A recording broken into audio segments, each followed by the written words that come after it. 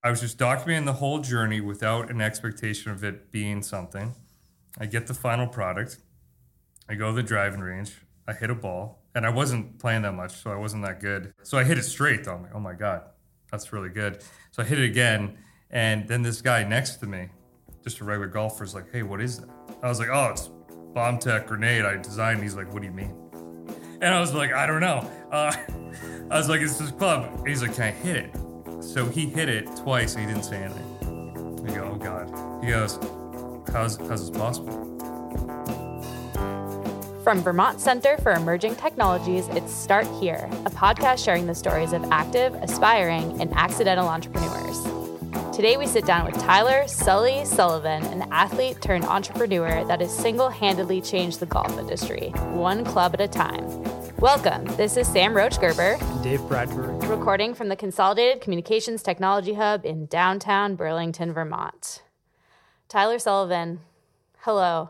You killed that. That's the best intro ever. Shut up, really? Swear to God. And you've been over 100. You've been on 100 podcasts. Something like that. That was first take too. I'm impressed. Is that really over 100 podcasts? Something like we did the podcast circuit for a while, and then I don't know. I kind of got burnt out on it, so I'm glad to be back. Good. Coming back. Is there a support group you can go to like break that habit? I don't know, but I'm glad to be here. Thank you for having me. And so psyched to have you. And I we were just talking about it, but I mean, I think we had originally emailed like maybe 5 years ago to get you on this podcast. And, you know, finally the stars aligned, and I'm really sad our email chain is ending. But seriously, let's check this one off the to-do.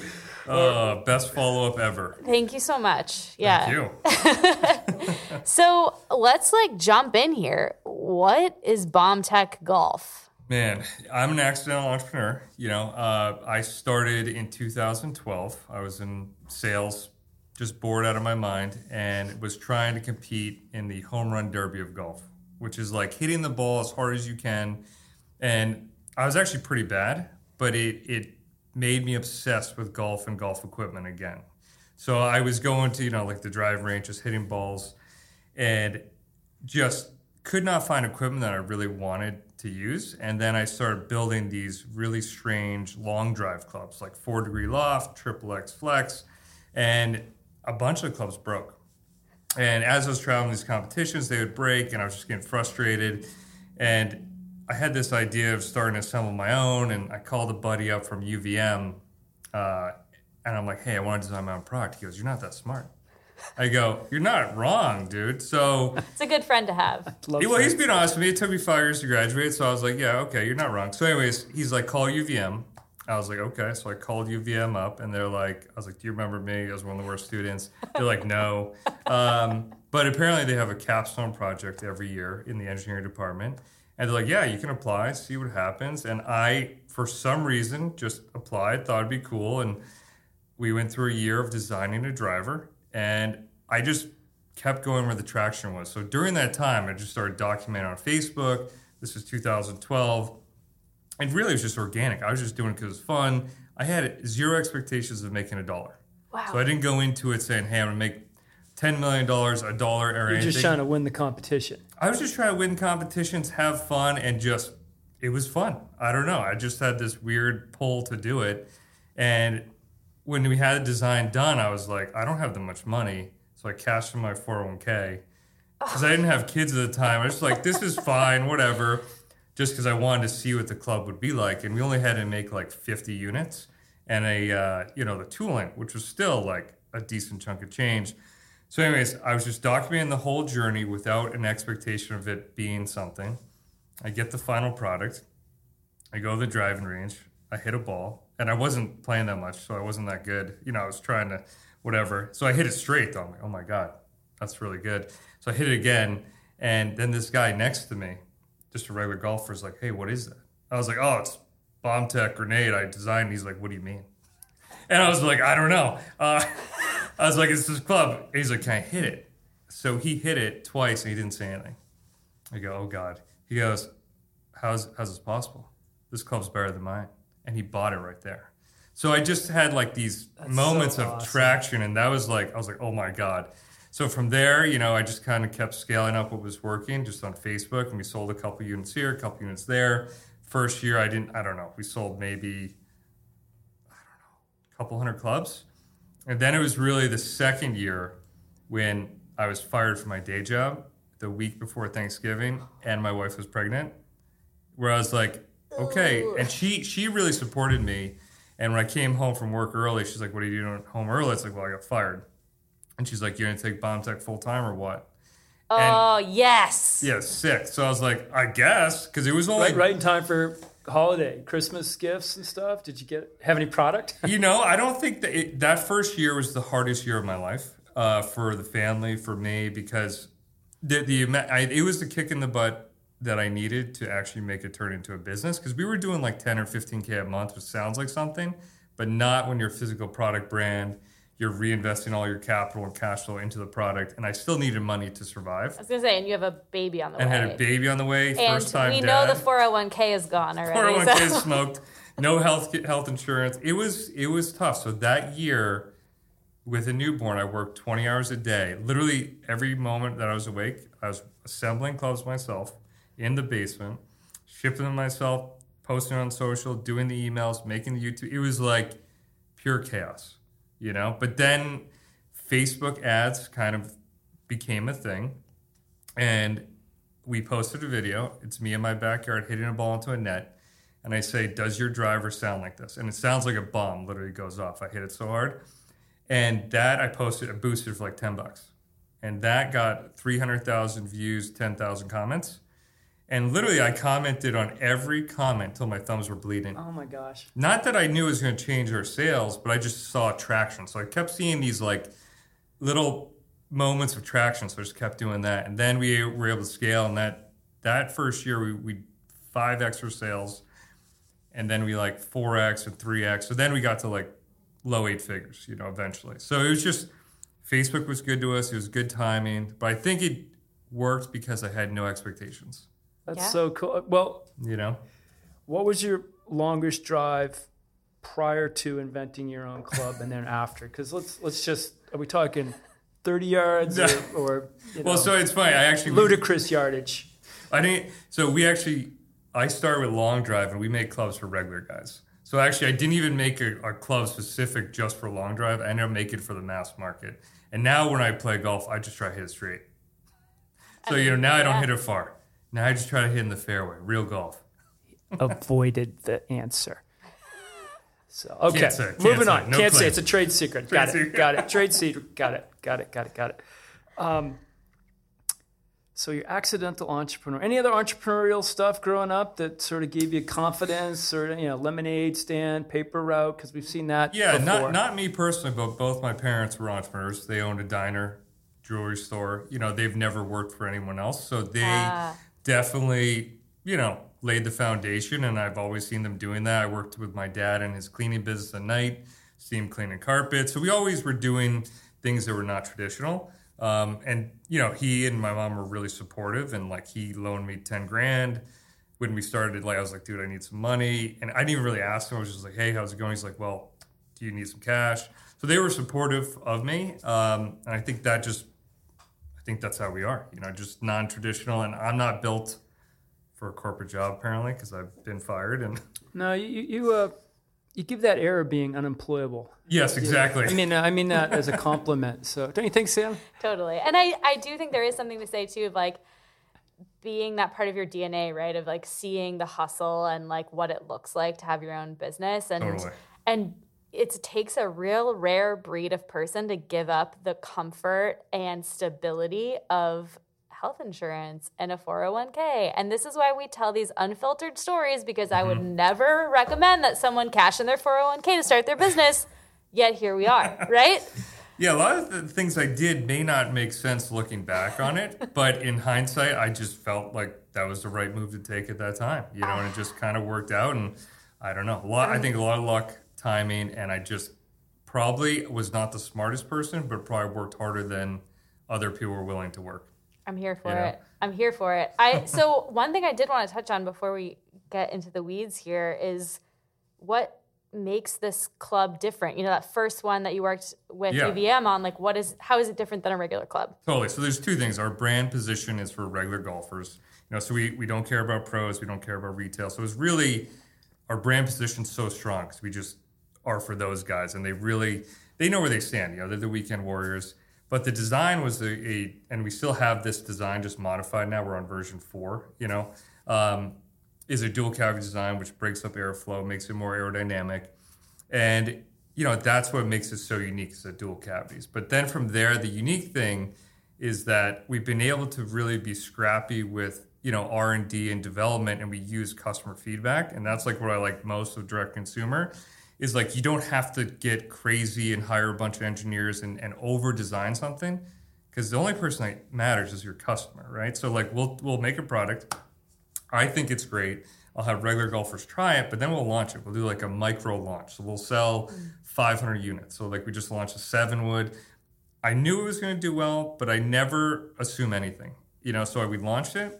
We'll sell 500 units, and then we'll get real reviews. If it has over an 86% 5-star, we'll launch it, right? So then we'll do 20,000 units or whatever, depending on forecast. And then what we do is, like, for our last 3.0 version of our driver irons, we sold them for 3.5, 4 years without launching a new version. And we take, you know, we got like, I don't know, 18,000 reviews now. So we take that and we'll just look for a theme. So like the 3.0 driver, they said the shaft, some people said was whippy, and some would, if they hit on the toe, would fade it. So I take that feedback, if there's anything common, and we'll just tweak our new design based on that. So it's like direct consumer feedback, which gives us the real advantage. You're making sales, and your customers are helping improve the product. And that's like, that at the core is what BombTech is. Like, I don't ever push or do anything. It's like customers tell us. So like in our emails and our launches, we ask them, hey, do you want a 64-degree wedge or a chipper? And I'm always wrong. So I'm like, oh, everyone's going to vote, let's launch 64 first. And then we'll get replies and emails, and it'll be like, 5,000 people voted for the chipper or whatever, and I wanted the 64, and only 100 voted. So they give us the actual guidance on what to launch. So at this point, it's like they are the boss of the company, and we ask for real, authentic feedback. And it's like a two-way conversation, so they feel like they're the brand. Because without customers, you're nothing. Neat. So, you know, how badly does this piss off like the big golf? I think we're irrelevant. Makers? Yeah, irrelevant. I think we're just so small in the space that we can have a niche. We sold over 1 million clubs at this point, but still, golf is like a $4.5 billion industry. So if we do, you know, 10 million a year or whatever, that's great. I only have 2 employees. Life's good, but we don't have to become. And that was never a goal. So it's just like I was doing this for fun and want to make great products at a great price at the end of the day. So it's like, it doesn't even matter. I don't even like register that as the reason we exist. You know, it's like we're there for this specific core, hardcore audience that just, we stand for them, you know? And, I have so many questions. Oh, yeah, I know. Sorry, we're going to talk over each other. Have you had a product flop? Mm-hmm. And why? What was the root cause? This is when I was cocky, 2016. Thought I was the product launch king. I could launch anything to our audience, and we would kill it. And I was the beer pong champion at UVM at the frat, 5th year college, 18 games in a row. I have a trophy. It's kind of a big deal. So anyways, I was like, let's invent beer putt. You know, it's beer pong for golfers. You know, it's similar concept, but you putt. It's got five holes you putt in. And I didn't ask my audience. I did post on social, but I was like, hey, you know, I didn't really get feedback. This is the one time where I was like, this product's just so cool. I know my customer. You had divine inspiration. I just was like, this is sick. I've got, you know, I'm the audience at the end of the day. I was like, I'm the guy. And then we launched, and I made 2,000 units. I didn't do my 500 unit micro launch. You know, I was like, let's do 2,000.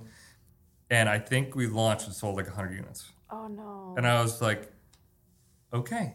And well, then, humility, yeah. So that was like, I think we ended up selling them at like half. I think it was break even, or we lost $10 a unit at the end of it. That was like our first product because it wasn't a golf club. Yeah. I just thought it was such in the same, I don't know, planet as golf. I was like, this is going to do well. And a lot of the guys were like, I don't drink. You know, they're 45, 50 years old. They're like, dude, I've never played beer pong. You know, so it was just a massive miss. And that was on me because I I think that was year 4 in the company, and I thought I was cool. Yeah. I thought I could be cocky, and it really humbled me and said, okay, the audience really is everything, and we were lucky to have such a big audience. Let them tell us. That's so great. I totally want one for here, just so we can use that as an example. We have none, and I'm glad we're never. You don't have any like lying around? Because we have a wall of almost products here. Oh, really? Yeah, I mean, that would be cool. I mean, it's really important to acknowledge, failure moments or just, how you learned, how you responded, and just recognize that there are more brick walls than there are paved roads, right? And totally. Yeah. So, all right, Dave, it's my turn. My God. Yes. So I absolutely love your approach of listening to your customers and like letting them lead the way. I think at the early stage, though, for some companies, that can be a huge mistake because every bad review they get, they go down a rabbit hole, right? And like listen to the loudest voice. Yeah. So how did you, I think you said you were throwing out some numbers of like when it reaches this much, this is when we pay attention. Yep. How did you formulate that and get to that point where you were like, okay, this is the vast majority and this is the way we need to go?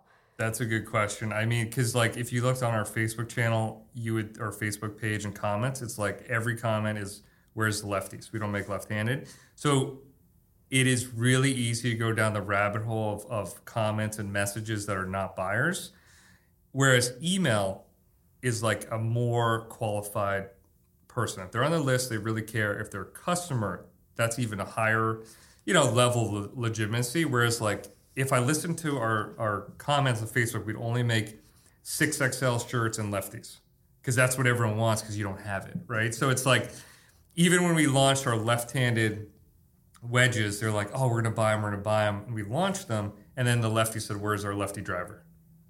So it's one of those things where it's like, I think if you do it via email and you still launch a product, just don't go as big. I think that's the only way is like when dollars are exchanged, you really know.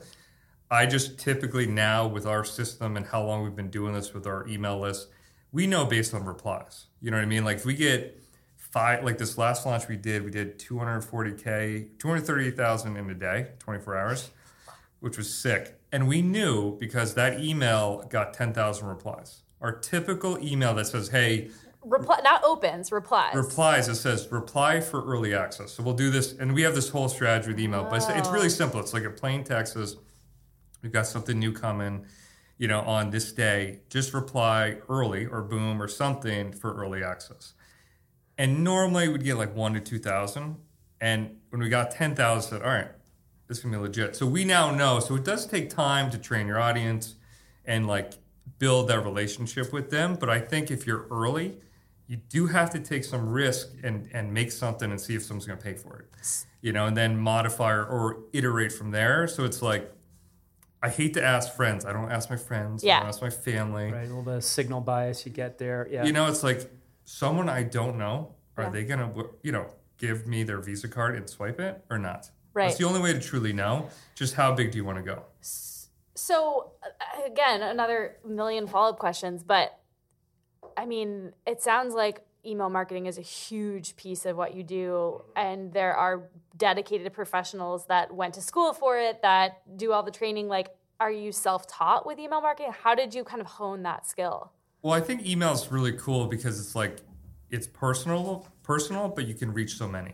So like when BombTech first was like getting traction and stuff, I don't know. I just didn't like, a lot of people use email and they like really over design it, HTML, 50 calls to action. I was just sending plain text emails like you and I have been sending for 6 years. Like, hey, what do you think of this? Or what's up? Or, like more native to the platform. And I didn't really know we were good at it until 2016. And again, we were just going with traction and stuff. And Klaviyo, who's an email service provider, did a case study on BombTech. And they're like, this company's doing 49% of revenue from email. I was like, oh, is that good? Okay, cool. Oh my God. So like for us, it was just, we were just doing it. And a lot of it came from just like, I wanted to know what my customers wanted. There was no like, I never took an email marketing class. And there's technical things you can do with segmenting to send to like your most engaged first. And there's stuff to make it complicated. But at the end of the day, are you having two-way real conversations with your list and customers? And do they want to hear from you? And a lot of people mess it up because they look at it as a revenue stream and dollar signs. So they just blast coupons, deals, Labor Day sale, this shit, and it's like you just burnt your list. Such a turnoff, yeah. You can burn it real quick, but in the day, that's my biggest asset at the company that you own. But it sounds like you put a lot of time into it. Like there's a real person on the other end responding. Oh and yeah, so engaging. so the only 2 employees at BombTech are customer service guys. Everything else is outsourced. So I set it up that way so I could, after working 20 hours a day for 4 years, 7 days a week, I was like, once I had my second kid, I'm like, this is not fair to my wife and kids. So now I was working like 2 hours a month. It got crazy because I literally was like, I'm not that smart at ads. I'm not that smart at email. I mean, I know high level strategy, but I'm not good at doing. So I just started, segmenting it out. But I kept the guys in house because they're golfers. They love the brand. And when they reply, it's like, you should see the comments on our Facebook group. Like, we have an owners only Facebook group just for owners. And they're like, and we have 2 guys, and they'll say their names in the group, like best customer service ever. And that's a more long-term approach to do that. But a lot of companies are like, I don't want to reply to emails. Too bad. Yeah. If you want to run a business, you got to do the work. So like invite them to reply, but you got to reply back. And they do a great job. That's great. I mean, yeah, we're chat bots are everywhere that are talking back to us, and I think particularly your product it's personal. It's an investment. It's a high dollar. Yeah. Right. Yeah. It's a higher AOV. That's true. And it's a game of millimeters and things. Yeah. So I feel like high touch.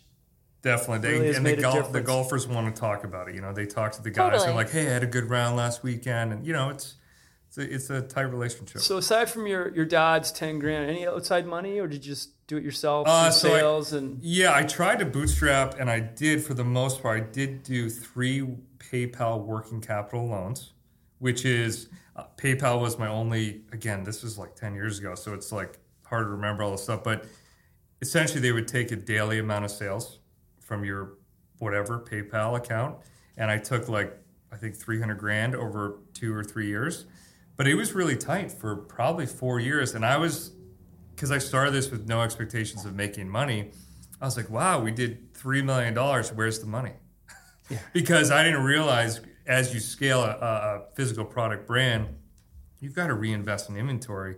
So like it just kept getting, and for me, one of the reasons why I ended up, selling the company was because of the capital needed. And I just was like at the point where I was like, okay, we're doing like, I think we did, 9.9 or something million, 2021.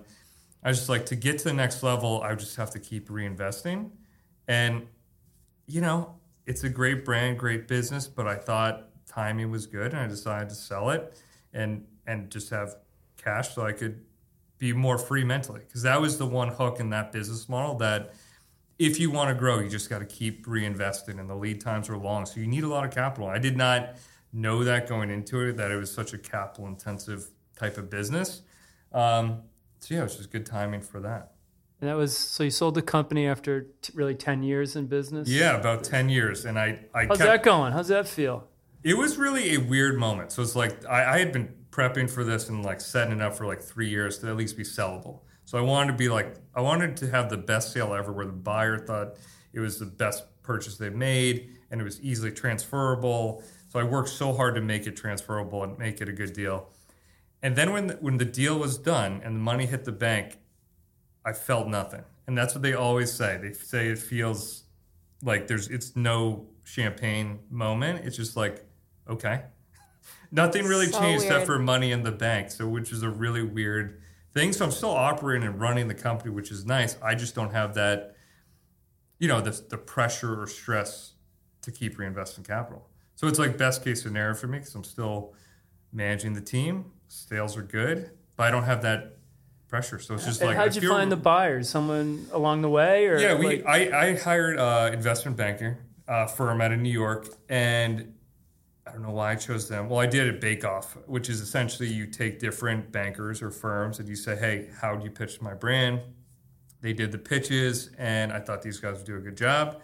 And then they brought us to market. It was a process.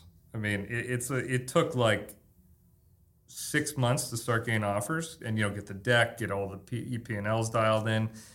But then I think we got 6 offers, and I I'm glad who we sold it to. They're a great company. They aggregate other e-commerce brands, and they made a lot of promises like, we're not going to change your daily life. You have one call a month, and it's been everything they promised is true. Oh, that's awesome. And the brand's still doing great. So I think everyone won in that scenario, you know? And you'd recommend using a banker or some sort of ally? I think you need someone. That process. I think it depends on how big of a company you are. You know, so like we were really on the small end for a banker. Like there were some bankers like, oh, cool, dude, good hobby business. You know, we only sell companies that are $300 million a year. I was like, okay, sorry, I didn't know that. And then you have like marketplaces where, you know, if you're doing a couple 100,000 or something, you sell there.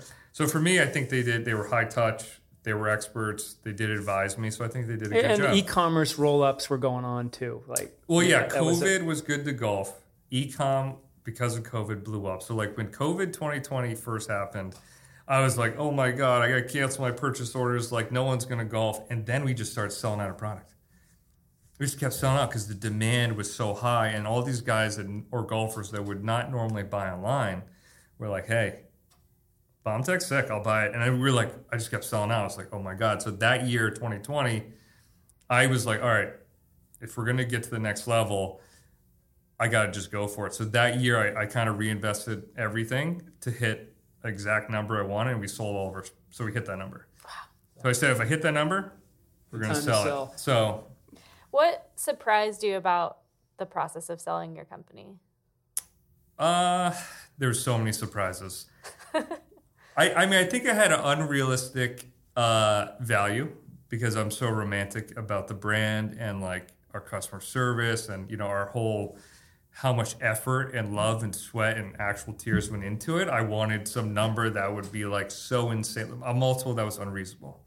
And so as we started to get offers in, I was like, oh, still awesome. Little sobering. Yeah, it was very like, okay, they don't see it as valuable as I do, or I need to be that much bigger. Like, you know, the EBITDA numbers, I don't know how much I can disclose, but you'd have to be like 5 million EBITDA or 10 million EBITDA to really get a really significant multiple. And I was just like, I don't think I can get it to that number. This is the number they're offering. Will this change my life and family life? Yes. So why get greedy? So that was... You know, because I had this number in my head. I was like, Lamborghinis, you know, and all this stuff. And Lambos are tough on our roads up here, you know. What's that? Lamborghini's tough up here. Exactly. You know, they're all $5,000 potholes you're going to hit, right? I'm too cheap to buy one of those anyways. But anyway, so that was the most sombering part of it. I think overall I was so dialed in from like the bookkeeping, P&L, that I was ready. You know, so they were really shocked how prepared I was. We closed in 39 days from LOI to close, which was like... That's crazy. The lawyer's like, what do you mean? We usually take 6 months. So oh my God. We were dialed in, but that was it, really. That's awesome. That's such good insight. You just mentioned something that kind of sparked something for me, which is frugality as a business owner. Like, can you talk a little bit about that in the 10 years you owned the business? Like, you know, was that a big piece of what made you successful? So cheap. Don't ask my wife. It's a disease, but I think I get it from my dad, you know, because they ran, you know, a diner, you know, which you have to be tight. You have to know your margins, know your costs. And, you know, I was the same way. And I feel like at one point, I think it was the same year I launched Beer Putt. It didn't do well. We had a big office. We had a lot of people in house. And it had no impact for at least my brand on the revenue. And that was kind of an eye opener for me. I thought, well, if we just have more people, more overhead, magically revenue would fly. Just go up. And then I realized, okay, we only have certain levers in the business, which is paid traffic, email, and then the products. So for me, you know, I've always kept it lean, and also I like less problems and stuff to deal with. So like I've always been tight and lean and never like to spend it unless there's a return, which is hard to grow a company in that way. But for us, it's like inventory is where you have to throw down. Yeah. So I had to like get out of the being cheap or frugal mindset and just invest in the enough inventory. And that was probably the scariest part of the model is like, all right, you had a great year. And every summer I'm like, I'm rich. Let's buy some PBR when we go out. It's a big day. I'm kidding. And then in December I was broke. I'm not saying broke, but like, you know, relative to summer because I had to go order for the whole next year. So, it was just like, all right, if we're going to go bigger, you just got to go big in inventory. And I've been debt free for like 4 or 5 years. So I didn't want to go into that debt hole just to do it. So I think that's how frugal I was. Most e-com brands can't exist without lines of credit, capital, VC backing, whatever it is. And I just was like so conservative. I just want to use profits. Well, and that's a decision for the founder to make, right? Like some folks are cool with debt and want to, scale, and some folks aren't. And, we try to have that conversation with folks all the time. It's okay if that's not what you want to do. If you want to, kind of keep it in-house and, kind of sustainably grow a smaller company and not take on debt, hell yeah, do it. It's such a personal decision. Hey, can I ask you about fulfillment? I recall you and Amazon had a parting at one point. Did that ever heal up? Are you using FBA today? No, so we do no Amazon. So we're 100% direct consumer from our website. It's shipped all out of Fulfillment Center, Wisconsin. So I don't see the product, don't touch it. That was a whole nother story for another podcast of getting clubs barcode ready. They're shipped by container loads and but I've had to go to Wisconsin to find the exact right location to optimize for the nation. But yeah, Amazon, again, we started to go down the path of like there's so many distractions in e-commerce, right? And we were doing so well direct, and we own our customers. So like the reason we do that is, when someone buys from our website, guess what? When we launch a new product, we can email them. And Amazon always, you don't get that. So that, and with email being such a big part of what we do in launching products, I thought that it would hurt future sales, even though it is a big channel. So I think we were doing Amazon FBM where we were fulfilling it, and I think we missed one tracking update. Like we actually, I don't know if we put it in, something happened, and they're like, shut down. And luckily we weren't doing a lot on Amazon, but imagine if you're 100% Amazon, they have all control. So I'm a control guy, at least like I don't need to micromanage our team, but I want to control how we're selling. If you're all Amazon, that's a scary place to be because they can shut you down for any reason they want. So I said, forget it. We'll just go 100% direct. Okay. Thank you. Wow. That's crazy. How did you find the right manufacturing partner? Can you talk about from Tyler in the basement assembling stuff to... Yeah, that was hard. So, I ended up finding someone that was making golf clubs here in the U.S., a small micro brand. And I just tested his product. And I was like, wow, this is really good. And I said, can you introduce me to your manufacturer? He said, absolutely not. I said, oh, okay, great. And then I built relationships, sold some product for him. And he says, all right, cool, I'll intro you. And gave him an intro, got some prototypes. I was like, okay, they're legit. But that is probably one of the biggest barriers to entry or places to start because there's so many manufacturers and it's so confusing. So if I didn't get that intro, I don't know if I would have ever started. But I did put a lot of trust in them for some reason because I knew his product was great. And I ended up having to pay him later on once we had success. He said, hey, I know you're killing it. You got to hook me up. Yeah. So anyways, the intro was worth it. But that's how I found our manufacturer. And I don't know. I think that's a hard, if I were to start another brand, I was going to start a ski brand. And then I was like, you know what?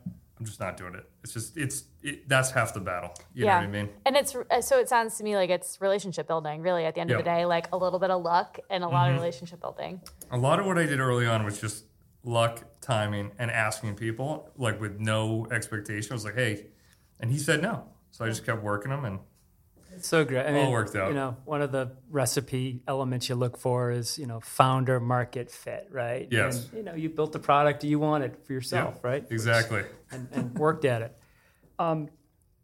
So you sold the company, you're still there running it. Congratulations. Really Thank cool. You. I didn't know that.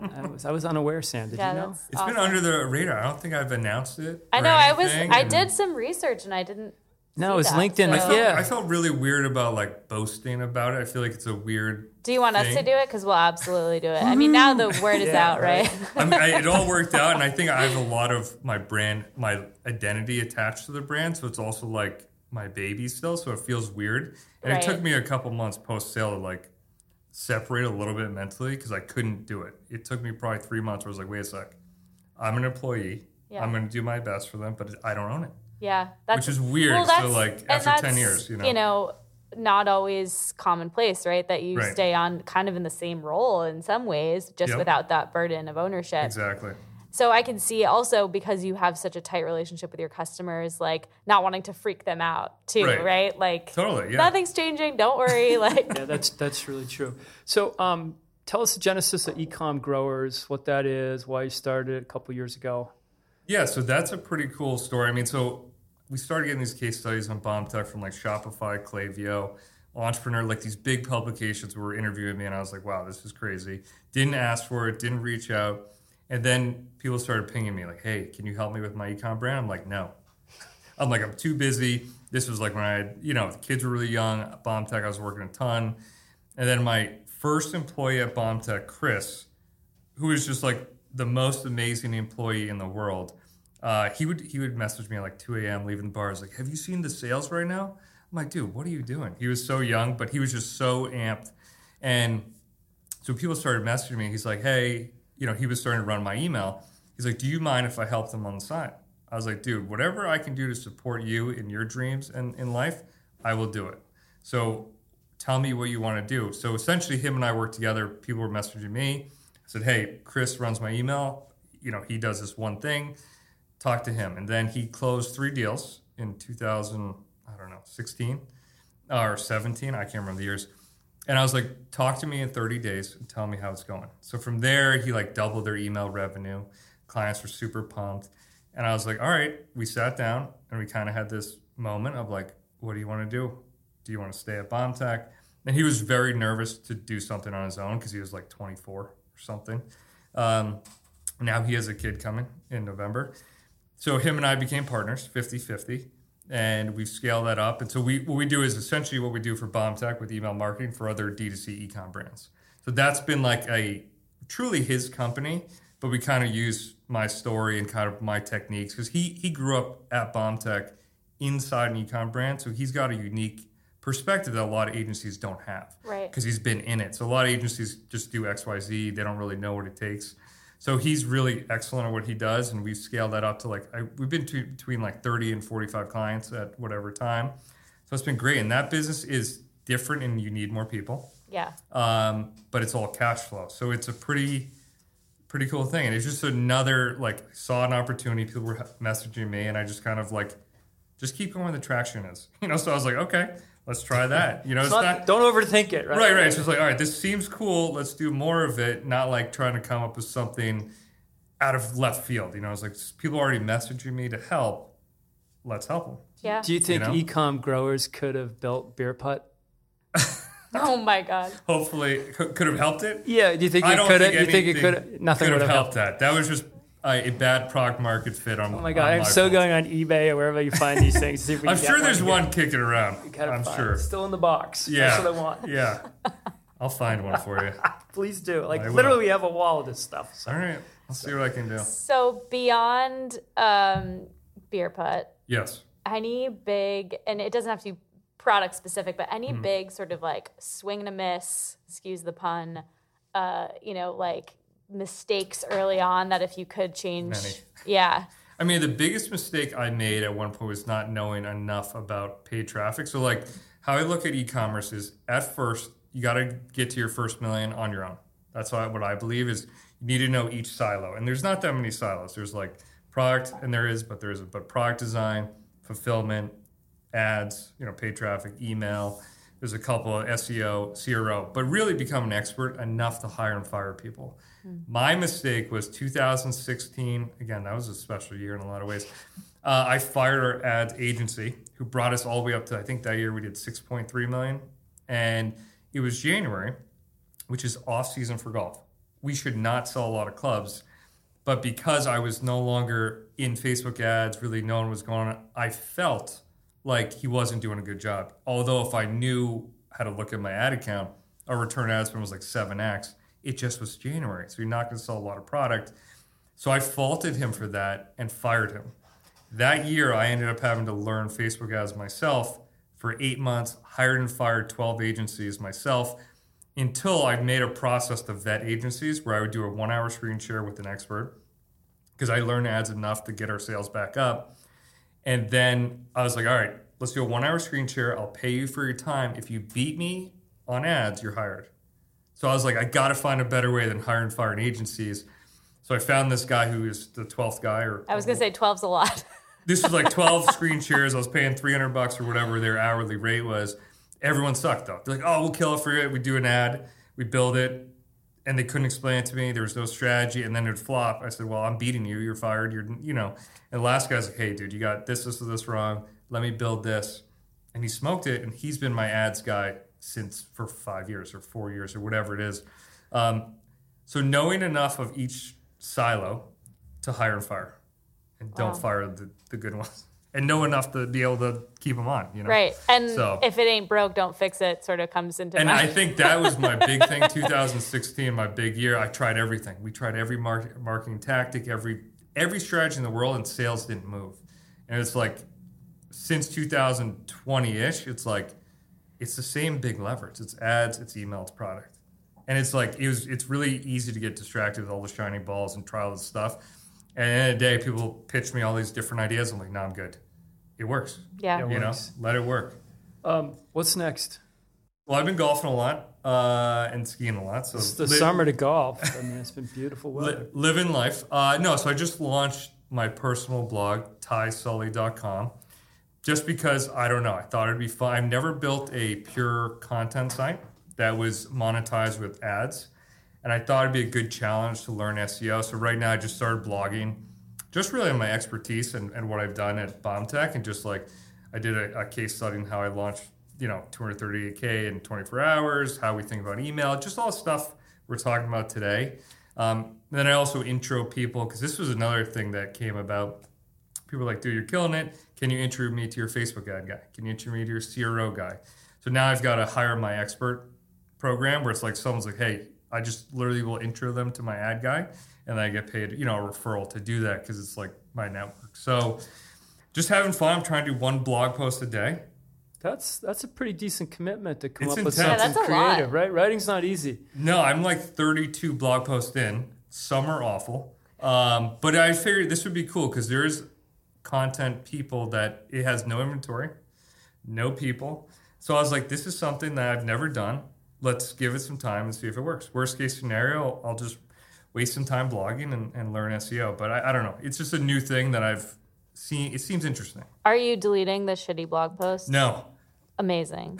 What I'm doing Respect. is I'm going back and just like cleaning them up. Good call. But I'm just, it's something new and I like learning, new stuff. And then like SEO is a thing, but a pure content site, and there's some out there doing, $300K a month it's all profit almost. So it seems like it's a long-term move, and if it's a personal brand, I'm not going to quit it. Yeah. That's my thought. Right. So your name's attached to it. I'm all in. So it's just something fun. We'll see if I can enjoy it. That is super cool. All right, I'm gonna look at. I'm gonna see if I can find the shitty ones. Yeah, Don't look too hard. It's not. It'll be easy. Well, I mean, I know you have a little time on your hands. Also, I'm gonna totally pull you into some mentorship stuff. That'd be awesome. Yeah, I would love to do that. Yeah, literally, right? Point. Yeah, because again, we work with almost 300 people like you a year all around Vermont. Most of them a bit more qualified than what you described yourself as early on, right? Totally. Like we were laughing earlier. Like I think we narrowed it down. It was 2012 when you walked into Farrell Hall at EVM, where our first VSAT office was, with like a 3-piece golf club of some sort. Like, I'm going to put this together and sell it. We're like, yeah, right. A lot of people hate, even entrepreneurs. Matt, first article was like, cool design, cool brand, not going to make it. Oh, that's my God. Hey, we made it. What was the price point? Originally, I think it was like 300. Custom assembled in my basement. Yeah, that's so cool. That's so cool. Organic. Yeah. Organic golf club. Oh, God. All right, Tyler, before we let you get back on the green here. Yep. Final magic wand question. If you could change one thing in Vermont today, what would you change? Only one? Oh, God. One thing, but you can use magic wand, so it can be unreasonable. Unreasonable? Oh, yeah. I think I just would want winter to be shorter. Yes. Although I'm a ski bum. But like concentrated, right? Yeah, I need fresh 3 months of fresh powder. And not it to linger. That's all. Perfect. The older I get, more I'm like, hey, I'm leaning towards golf. And the winter's being shorter. So March 15th or March 30th? Yeah. What do you think? Right around then? Or? Yeah, I like spring skiing. Spring skiing's good. Maybe have it spring in February. Sounds like you're headed to snowbird status. Yeah. Yeah. I think so. Probably. I love it. Well, Sam, was sort of worth the wait. It was worth the wait. 100%. 6 years. A lot of hype. 10 years in the making. So much hype. So much pressure. Hopefully, a lot of editing will be needed, I'm sure. We will need your email marketing to publicize the podcast for sure. Thank you so much. This has been Start Here with Sam and Dave, a podcast sharing the stories of active, aspiring, and accidental entrepreneurs. This series has been made possible by the Vermont Technology Council and Consolidated Communications. Follow us on Twitter at VCET. That's VCET. Thanks for listening. Let's go hit the greens.